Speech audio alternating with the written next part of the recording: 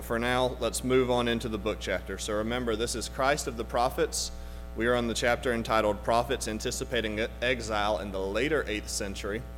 And the structure of the book so far has been establishing the general ideas surrounding prophecy. What did prophecy look like in the Old Testament? Dave Dumpy maybe established a timeline for us. Someone established a timeline for us of the prophets. And now we've been going through in relatively chronological order as best as we're able to know the chronological order of the prophets, and describing how those prophets related to Christ, but also how they related back to the covenants that were previously established in the Old Testament. In the later 8th century, Isaiah and Micah are the two prophets that Robertson is going to have us focus on. They were alive to prophesy to Jerusalem and Judah, primarily to Judah, in the late 8th century, and they spanned the kings Uzziah, Jotham, Ahaz, and Hezekiah. And if you remember very briefly, the first and the last of those, Uzziah and Hezekiah, were generally considered to be good kings, righteous kings, and Jotham and Ahaz were not considered to be righteous kings. They were wicked in their ways, and they did not follow the Lord. Some more background. Isaiah and Micah lived during the Assyrian conquest of the northern kingdom, so although their primary prophetic ministry is for the southern kingdom of Judah, and they did not live during the exile of the southern kingdom, the northern kingdom was being exiled towards the end of their ministry. And Micah and Isaiah also share some overlapping themes. So you'll notice in the structure of this, Robertson spends a lot of time talking about Isaiah, and he only spends a couple of paragraphs, maybe 3 or 4 paragraphs, talking about Micah. And the reason for this is, one, of course, Isaiah is a mammoth of a book. It is a huge book of prophecy. It is also huge in its role in the New Testament, and so it plays a significant role as far as quotations go there. Not that Micah isn't quoted, but Isaiah is not only more quoted, but very well known, especially as we get into chapters 50 and onward. Many people are able to quote from Isaiah as it refers to Christ. And Robertson tells us Micah explains a lot of the themes that will be more robustly expanded on in the book of Isaiah. So we'll start with Micah very briefly, and then we'll look at how Isaiah expands and extends these themes that are present in Micah. Robertson takes a very covenant-oriented look at Micah. He says that the primary prophecy of Micah is centered on the Israelites' failure to keep the law. So this would be the covenant of Moses, the Mosaic covenant. All of the law outlined in Deuteronomy, well, first in Exodus and Deuteronomy and some in Leviticus, this is what has been broken by Israel. This is the grounds for the punishment or the discipline that they're going to undergo. This is the grounds for their exile. And of course, as many of the prophets do, they go into great detail about the destruction that's going to happen, and it's not pleasant.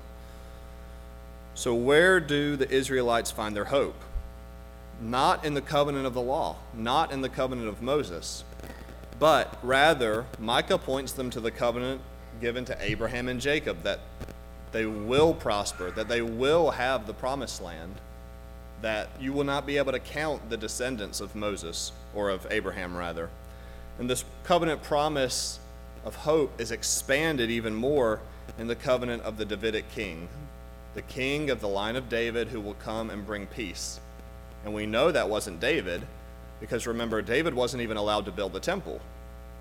Now, of course, temporally speaking, in the Old Testament, we look towards Solomon as the king of peace, who was actually able to build the temple. And yet, in Micah, we see there is a greater hope than Solomon. There is someone greater who will come to bring true peace. And so Micah announces the destruction of Israel on the basis of these covenants, the destruction of Israel due to the failure to keep the covenant obligations, and how they will be exiled to Babylon. And then after exile, Micah brings in this remnant that will remain even after destruction, even after exile. And he describes a fruitful flourishing, a restoration of the kingdom, the renewal of paradise, and the king greater than David, not Davis, David, who who will bring them hope, who will bring them restoration, reconciliation with God. And so all of these are the very root of what gets expanded and grown on in Isaiah. So moving on to Isaiah, which is basically the rest of our Sunday school, and that's the rest of the chapter. As I said, Robertson spends in approximately a 30-page chapter, about 3 pages introducing us and then telling us about Micah, and all of the rest of it is devoted to Isaiah. So you can take that as an indication of how important Robertson thinks that it is. As I said, though, in Isaiah there are some similar themes to Micah. There are elements, and Robertson calls this out for many of the prophets, that in the calling of the prophet, whether it be a vision or an auditory calling that they receive, many of the elements of that calling itself are expanded out into the rest of the book. And the same is true with Isaiah. So there are some key elements to the call that Robertson focuses on, and they are, once you get under the bullet point key elements in Isaiah's call, the highest level bullets are those bullets that Robertson describes for us. So that would be the exaltation of the Lord as king, the universal character of the Lord's domain, the sinfulness of God's own people, the inability of the people to hear the word of the Lord, and the exile of the people and their restoration to the land. So those are the 5 things that Robertson really pulls out as key themes of the book of Isaiah. Let's start with his calling, though. First, we focus on the exaltation of the Lord as king. In chapter 6, verse 1, we read, "In the year that King Uzziah died, I saw the Lord sitting upon a throne, high and lifted up, and the train of his robe filled the temple." Now, this is, first of all, establishing the timeline. When exactly did Isaiah's ministry occur? But it's also an interesting pairing that Isaiah overtly says, in the very year that King Uzziah died, I saw the Lord sitting upon a throne. So why does Isaiah pair together the death of the king with the description of the Lord on his throne? Or what does that juxtaposition highlight to you?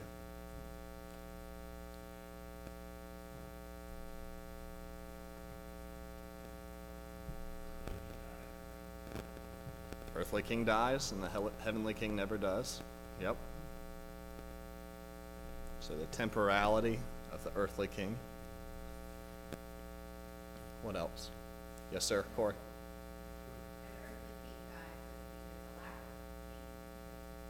Okay, great. Yeah, so just because the earthly king has died does not mean Israel was without a king. Good. Corey.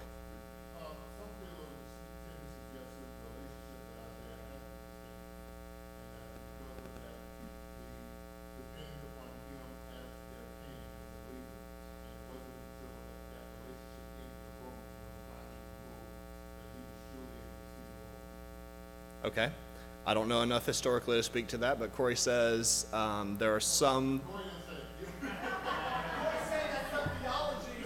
theologians have said that Isaiah had a relationship with King Uzziah, and it took the breaking off of that relationship for him to look to the Lord. Is that what you're saying?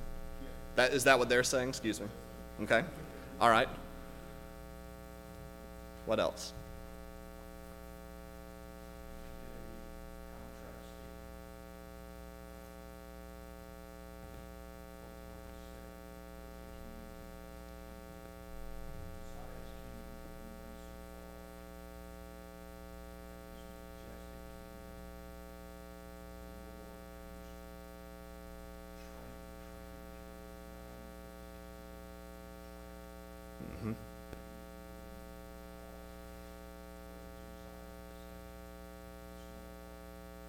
Good. Yeah, so the temple could not contain just the Lord's robe. And so how much grander is the Lord compared with Uzziah? Does anyone remember what happened at the very end of King Uzziah's reign? He was counted as a righteous king for the majority of his life. Yeah. He took on the role of the priest upon himself, and he was reprimanded from that and had a great fall from grace, so to speak. And so, despite the splendor, so to speak, the righteousness with which King Uzziah reigned, even before his death, he fell as imperfect and inadequate to rule over Israel. And yet here, as we've established, looking at the Lord, the King who never dies and who never falls, as completely righteous, completely good, it is good for us, I think. Yeah, Travis.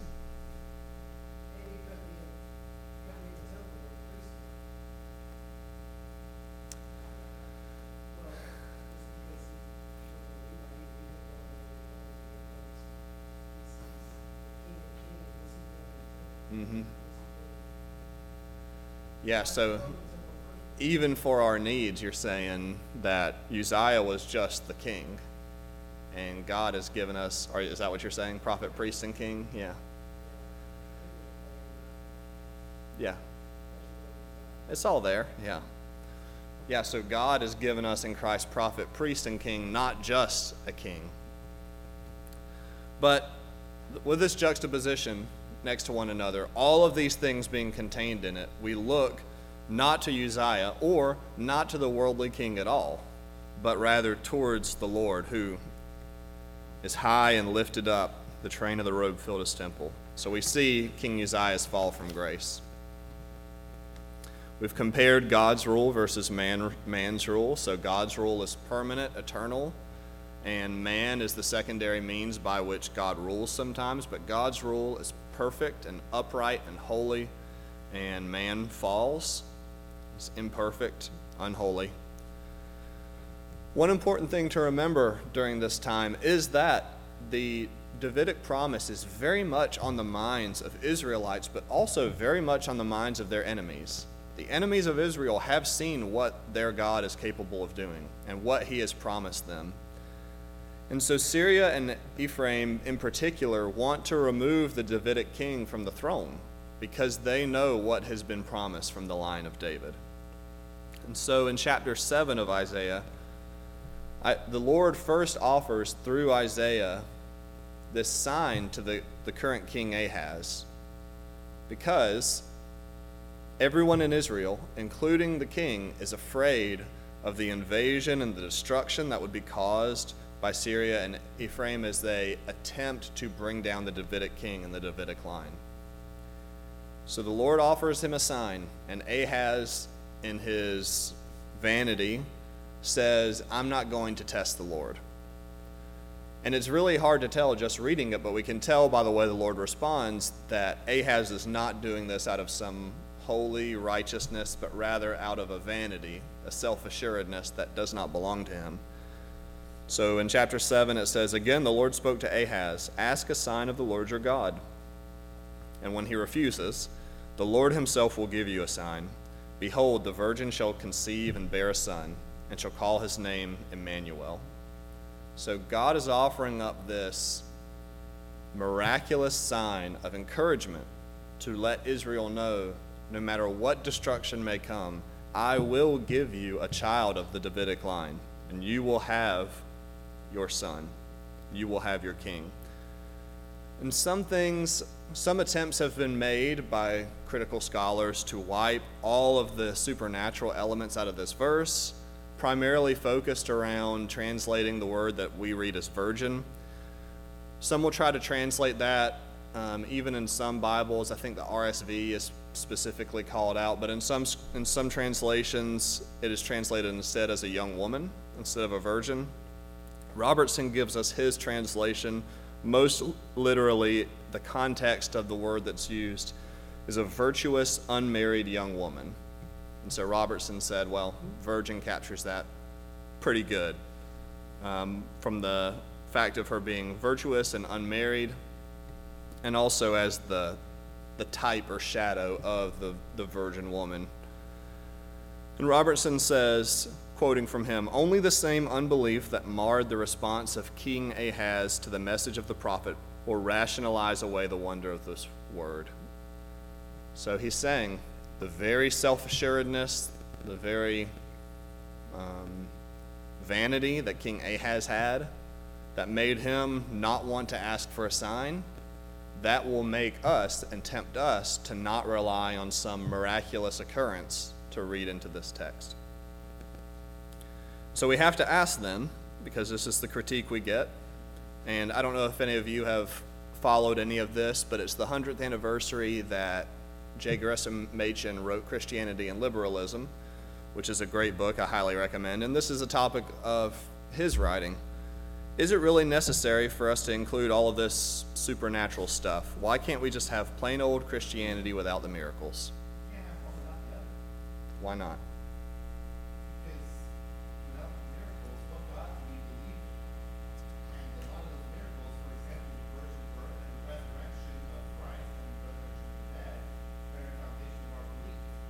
Yeah. Yeah. Anyone want to add to that?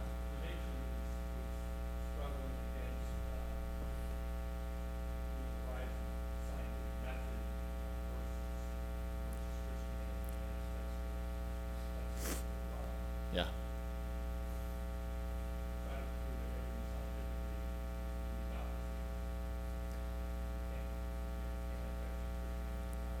True. Yes. Specifically, not just the scientific method, but the philosophy of naturalism, or only the scientific method. Yeah. Yeah, Victor. Very temporal. Mm-hmm.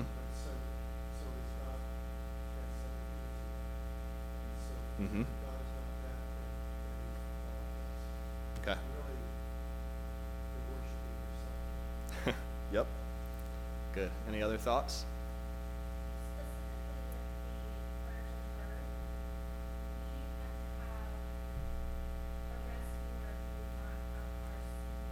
Mm-hmm.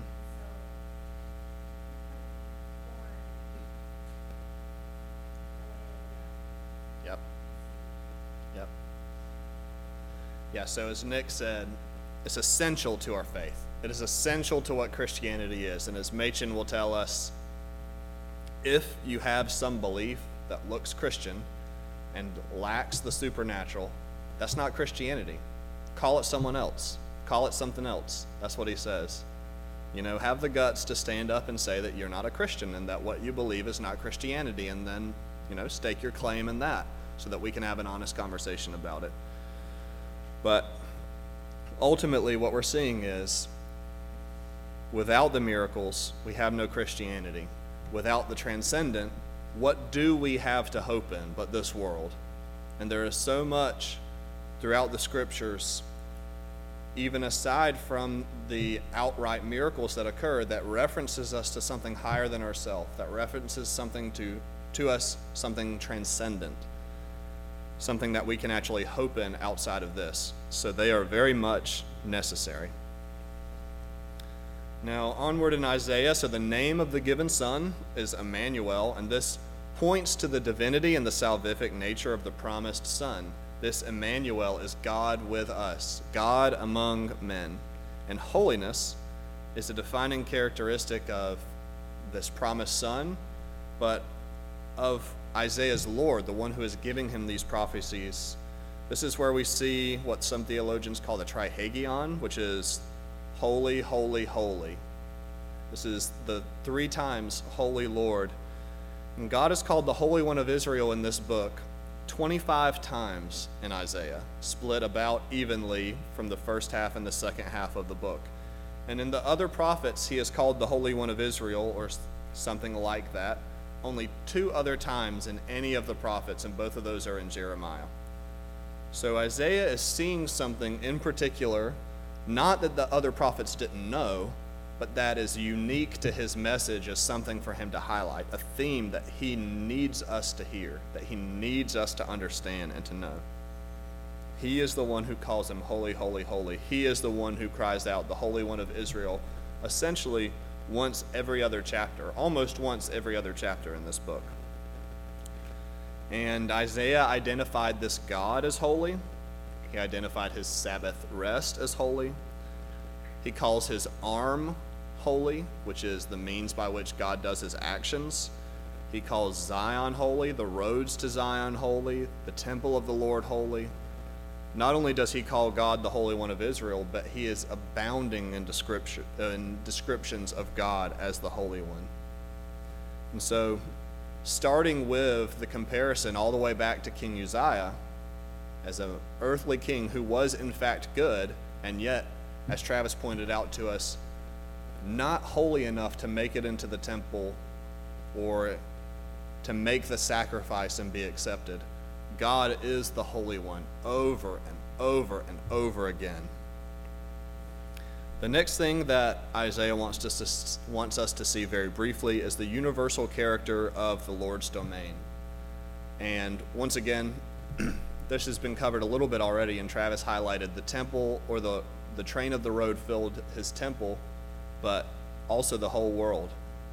God is the owner of everything. God is the creator of everything. He owns the cattle on 1,000 hills. If he were hungry, if he were thirsty, if he needed money, he would not ask us because he owns it all. And Isaiah really wants us to see God is not merely one God among many. He is the owner, the creator of everything. God has a plan not only for Israel, but for all of the nations. We will see how this pans out, how God does plan to discipline and to punish Israel using the other nations, but that doesn't send those nations home scot-free. Because God used them against Israel, they still are responsible for the sin that they commit in doing so. So God has control and thought-out plan for everyone. And ultimately, from an end times or eschatological standpoint, all will kneel, all will look to God, all will know him as the true God. Whether or not they are among the elect or not, every knee will hit the floor. All will bow before God. And so his domain is complete, although it feels at times very incomplete, and sometimes it may even feel very unsure. Isaiah is sure to remind us that it is absolute. Third, Isaiah wants to tell us about the sinfulness of God's own people. And Isaiah highlights them. Perhaps this is the most personal element of his message, the most personal theme that we see, because the first thing that Isaiah does whenever he sees this majestic image of God is crying out, "Woe is me! I am a man of unclean lips." And it's always interesting to point out how he highlights first his lips as being unclean. James tells us about how dangerous the tongue is. Isaiah knew it centuries earlier. So God cleanses Isaiah with a coal from the sacrificial altar. But from this we see even the mediators for Israel are unclean. We remember all of the cleansing rituals. Once a year, the priests were to go and make an ultimate sacrifice for all of Israel, but first they had to cleanse themselves. And then, when the next year came around, they had to do the same thing over again. And all along the way, day by day, week by week, they are having to make sacrifices for their own sin. So Hebrews, of course, reminds us of this, that all of the priests of old are inadequate. Even the prophets we see are sinful, not perfect. And we must know that all of the mediators that we've had up to this point and all through the Old Testament are not worthy and not holy to bring to us the message of God or to bring to God our pleas. So Isaiah has an answer for us. In Isaiah 40, he says, "Speak tenderly to Jerusalem and cry to her that her warfare is ended, that her iniquity is pardoned, that she has received from the Lord's hand double for all her sins." So how could this be? Isaiah goes on to tell us, who is this mediator? How could it be that our iniquity has been pardoned? And Isaiah says this very famous verse, "But he was pierced for our transgressions, he was crushed for our iniquities. Upon him was the chastisement that brought us peace, and with his wounds we are healed." This is all through Isaiah, the mediator, the sacrifice, the priest, the king that is promised for us is the one who will be crushed for our sins. the one who will give his life so that we might have peace. He will give his flesh so that we might be healed. Number 4 is the inability of the people to hear the word of the Lord. So, this grand message that he has given us, first of all, that you are sinful, and in terms of exile, in terms of the country of Israel, you will receive punishment for that. You have broken the covenant, and yet these messages of hope that Isaiah keeps interjecting. Isaiah is told from the very beginning that he will have a message for Israel, and they will not be able to understand it. They will not be able to hear it. Think how discouraging that would be as the prophet, the one who's been assigned to give Israel a message. And Isaiah is told, yeah, they're not going to get it. They're not going to understand it, and you're going to spend years preaching this message. So Isaiah tells us that he is bound to do his duty. He is bound by the Lord's command. In fact, he cries out to God, "Send me, O God." And yet, knowing that Israel will not listen, that their blindness is their judgment, because they have broken the covenant. By their actions, they have shown over and over and over again what they want from God, which is temporal pleasure, satisfaction in this life. And so God gives it to them in a way. But he also promises them a Savior who will open their eyes, a Savior whose very call can raise the dead, whose very touch can heal the deaf, and whose very message is a gospel of joy. So once again, we see a message of utter despair. This is the message Isaiah wants to get across to us, that you cannot hear, you cannot understand, and yet at the same time, he's giving us hope. 5th is the exile of the people and their restoration to the land. So first, we all know, I think, or at least most of us are aware of the utter destruction, death, and calamity that happened during the exile of both the northern and southern kingdoms. So our question is, how can we describe God as loving, given the threats and destruction he brings to his people?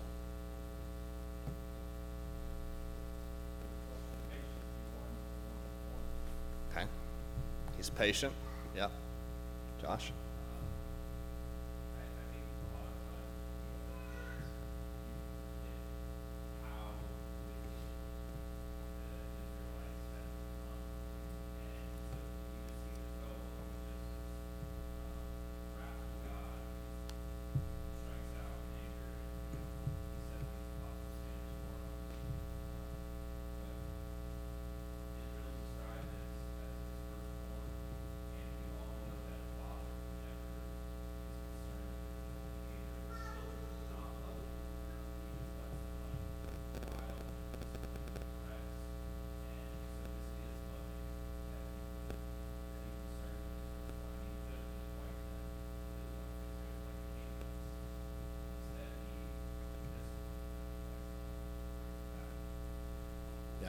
Good.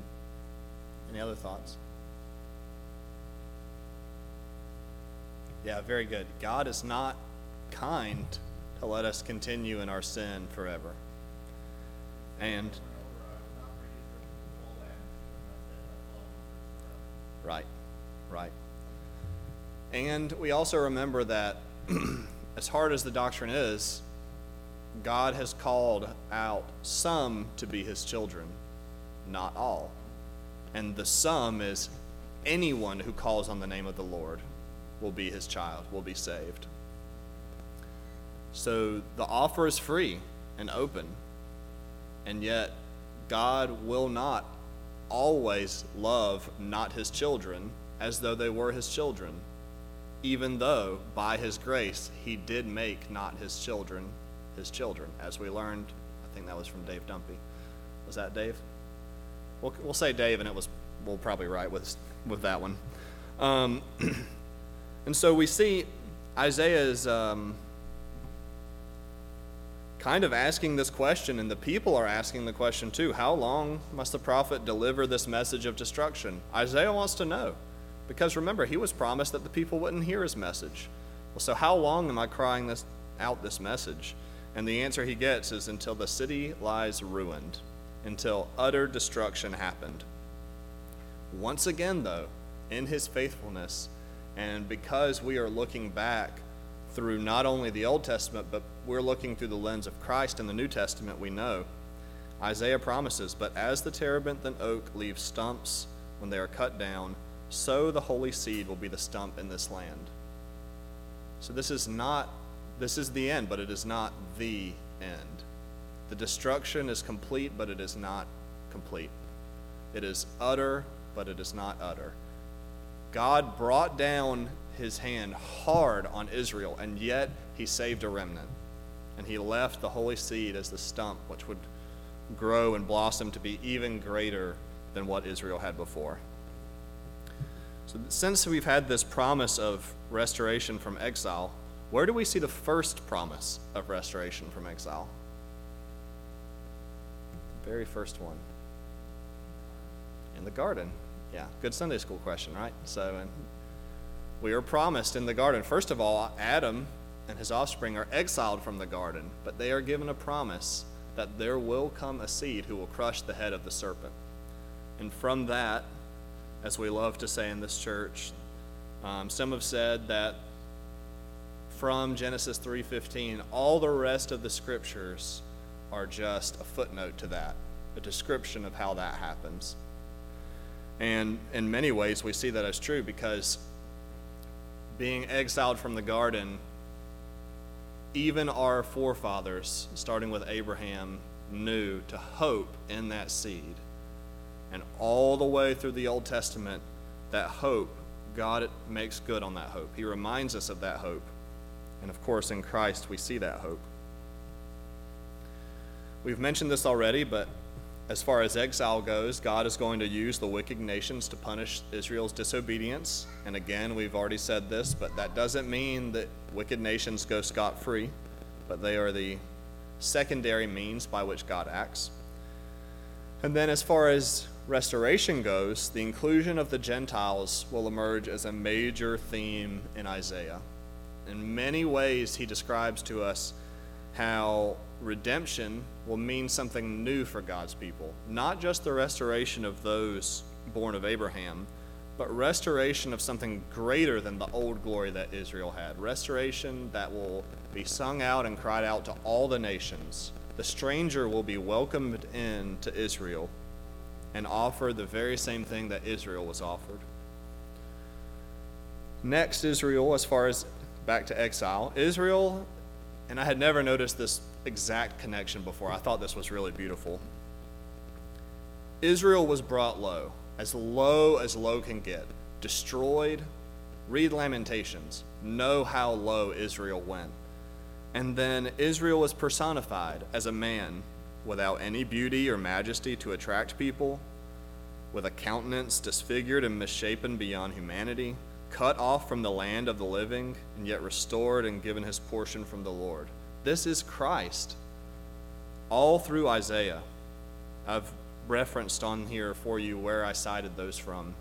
But Christ is brought low, not seemly, not one to be looked upon favorably, cut off from the land of the living, put on the cross and executed, and yet rising from the dead, restored, given his portion, given his bride.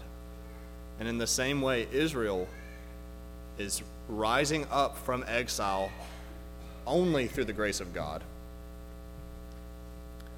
So O. Palmer Robertson says, exile and restoration mean humiliation and exaltation, death and resurrection.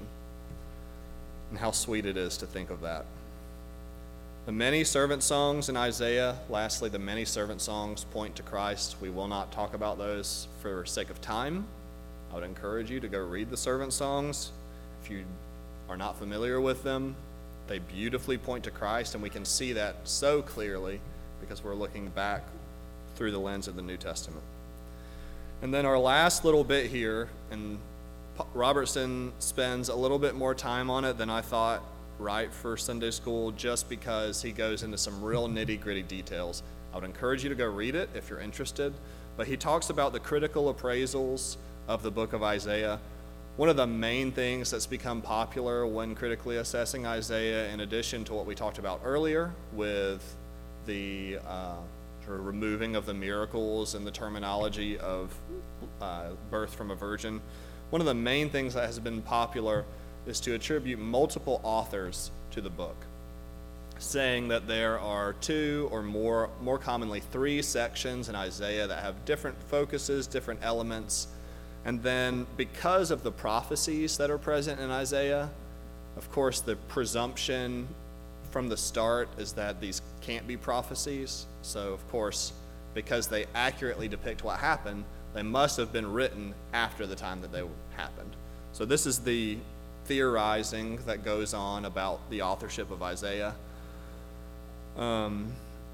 Chapters 40 through 66 specifically, this is the last third of the book, is argued to be or presumed to be written by an author, like I said, who lived during the exile of the southern kingdom, because Isaiah is looking at the northern kingdom and telling the southern kingdom what is going to happen to them. So remember, he did live during the exile of the northern kingdom. The name of Isaiah is not mentioned in the second half of the book, which is somehow used as a reason to say that Isaiah was not the author, rather than, again, you can see very simply how, if you want to presume that Isaiah is not the author of the whole book, you will find evidence that he's not the author of the whole book. But if you're presuming that Isaiah is the author of the full book, then the evidence that's pulled out to say the latter or say the contrary is sort of nonsensical. Just not mentioning the name of Isaiah is not evidence to say he didn't write the book, especially when the name of another prophet is not written either, someone who could have written the book.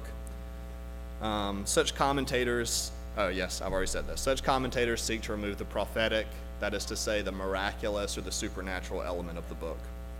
Some of the arguments that Robertson gives in favor of Isaiah as the main author, he points out that the gospel writers assume Isaiah to be the author of the book, even when quoting from chapters 50 and onward. The gospel writers presume him to be the author. Furthermore,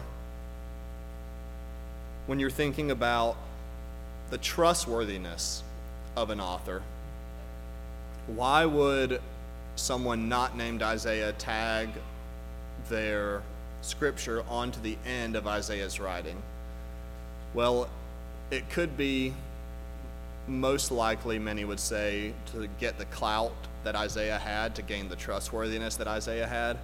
And yet, it's not as though there was one scroll to the book of Isaiah when it was written. There were many, and they relied on scribes to transcribe them.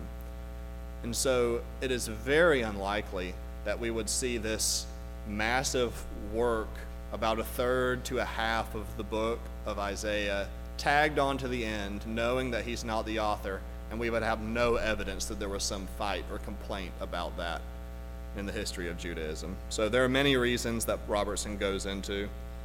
Very briefly, why does the authorship of the book matter at all? Why do we care about this?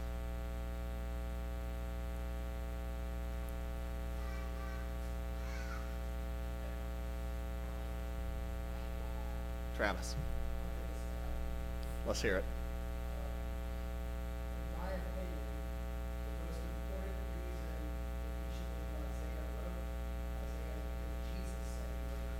Mm-hmm. If we question the authorship of Isaiah, we question Jesus, and that's really what they want to do.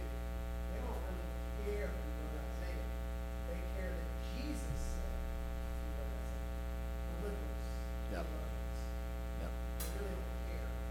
They care what Jesus thinks about it. They haven't discredited Jesus. Yep. Josh?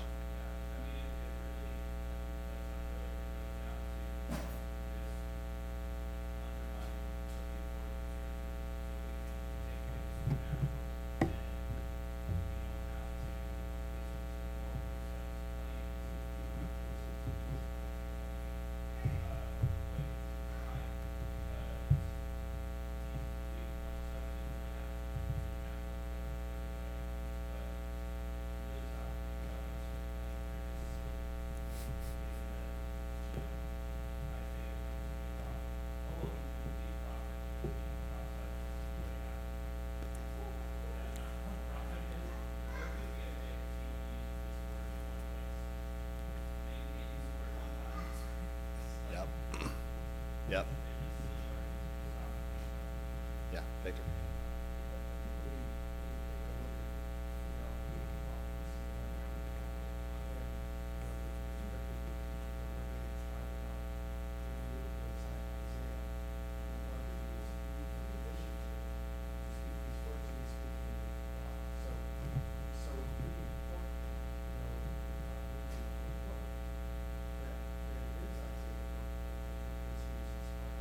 Mm.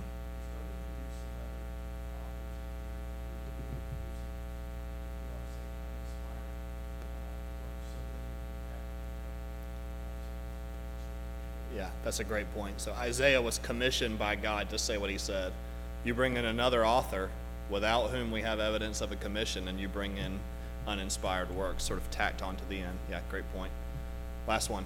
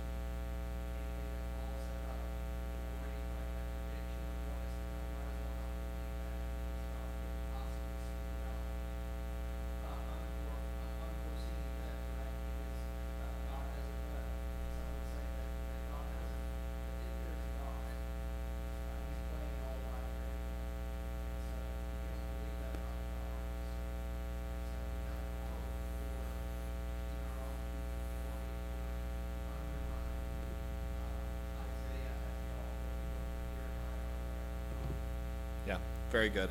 I would encourage you all, it can be fruitful to read critiques like this. The accusation that you will get generally is that we presuppose the supernatural, that God exists, and that the Scripture is infallible. Just remember that there is no objective standpoint for that which you can critique that question. If we have presuppositions, so do they. And oftentimes their presupposition is, no, that's impossible. So, have faith in Christ. That's what Isaiah says. Let's pray. Father, thank you for your word. Thank you for wise and well-read writers for us like Robertson. I pray that this time would have been fruitful for us, that we would hold on to, chew on, and meditate all of the good things, that anything unhelpful would pass by us. Prepare our hearts as we're moving into our worship service. Cause us to look to you, to sing to you, to pray to you, and to receive the sermon with undistracted hearts that are completely focused on and looking to you. All this we pray through Christ. Amen.